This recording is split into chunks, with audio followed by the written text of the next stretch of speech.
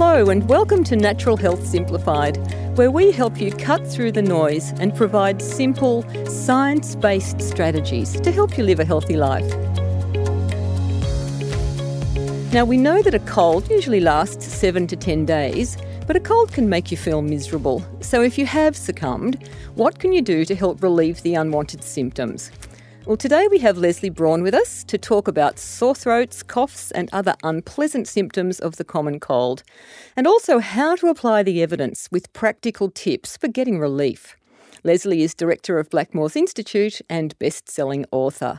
Hi there, Leslie. Thanks so much for joining us.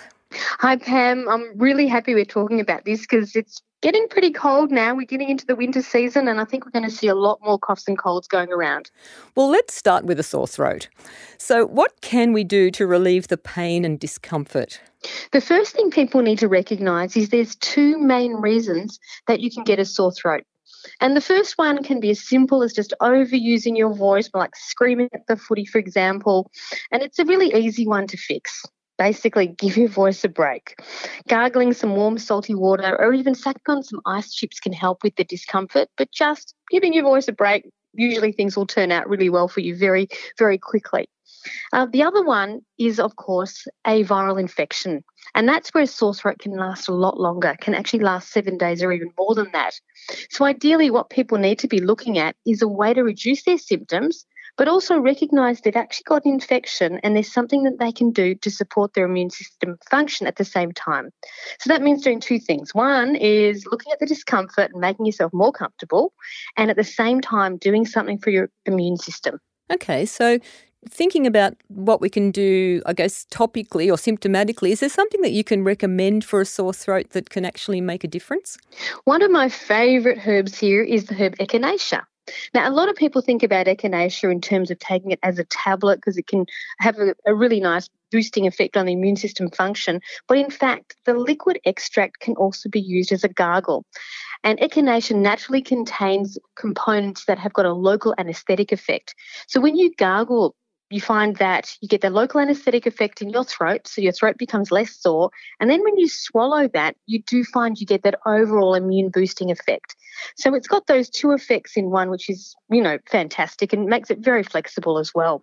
Ah, that's brilliant. And I like the tip that you can both gargle and then swallow it, as you say, to get the systemic benefit. Mm-hmm. So is there anything that you can add to that? Well, it's one of those things that you can also use for children. In fact, when my kids were young, we used to use it all the time, and that you can get some quite nice tasting echinacea liquids as well. But the key thing is to look at the dose because a lot of the echinacea liquids are very concentrated. And usually you only need 1 to 2 mils and you can put it into a small amount of water and gargle it and then swallow it. Very simple. Excellent. So what can we add to that for our sore throats? So one of the other things that people can do at home, and this is a really easy one, is to look at the herb licorice. Now, licorice is actually a herb. I know a lot of people think about confectionery, that black, sweet kind of sticky stuff. Right. but licorice is actually a herb, and in fact, it helps to relieve inflammation. It can soothe the irritation of the mucous membranes in the throat, and it forms a protective film there. So best way to use licorice here is as a tea. And in fact, using it as a tea will give you that local effect, and then you just, swallow the tea. It can be really tasty as well. The other thing that can work very well is a throat spray. And look for a throat spray that contains the licorice and you'll get an even stronger effect than you will with the tea.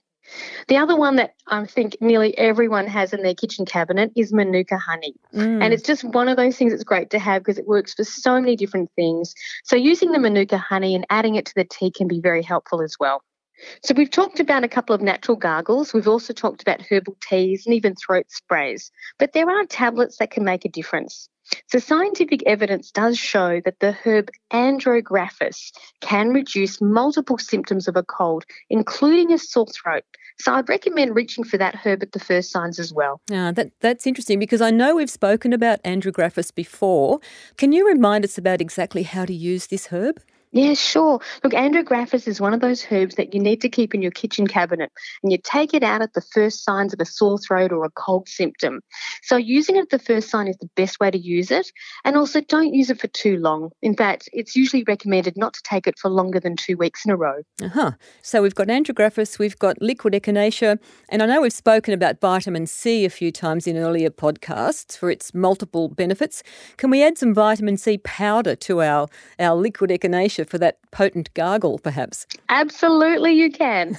You can add a little bit of powder in there with your liquid echinacea, put it into some water. You can gargle that, swallow that, and then you get that double effect. You get the symptom relief, but you also get that immune boosting activity as well. Great. I think we've covered sore throats then pretty well. Is there anything we can try for a blocked nose? This can be really, really uncomfortable. Look, steam, it's just regular, simple steam and even nasal washes can have a huge effect here, and they can help clear a blocked nose, and both of them are very safe. But the standout herb, if we want to look at a herbal medicine, would have to be horseradish. I mean, if you've ever tried fresh horseradish, you know how quickly that works, or if you've accidentally had a big mouthful of wasabi, you feel it very, very quickly. So horseradish has been known for centuries to have this nasal decongestant effect. So that's really good for a blocked nose. And you can get it in tablet form, often together with garlic. So you get the antibacterial effects of garlic and you get that decongestant effect of horseradish at the same time. You can try fresh horseradish if you're game. I know it's a bit strong for me. I prefer actually using the garlic and horseradish tablets. Excellent. So what about the opposite? What about a runny nose that just won't stop dripping?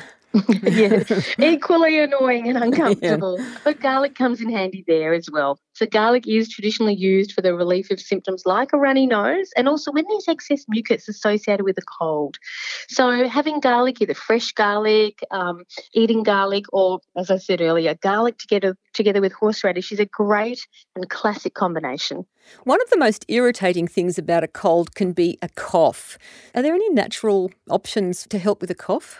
There's a number here too.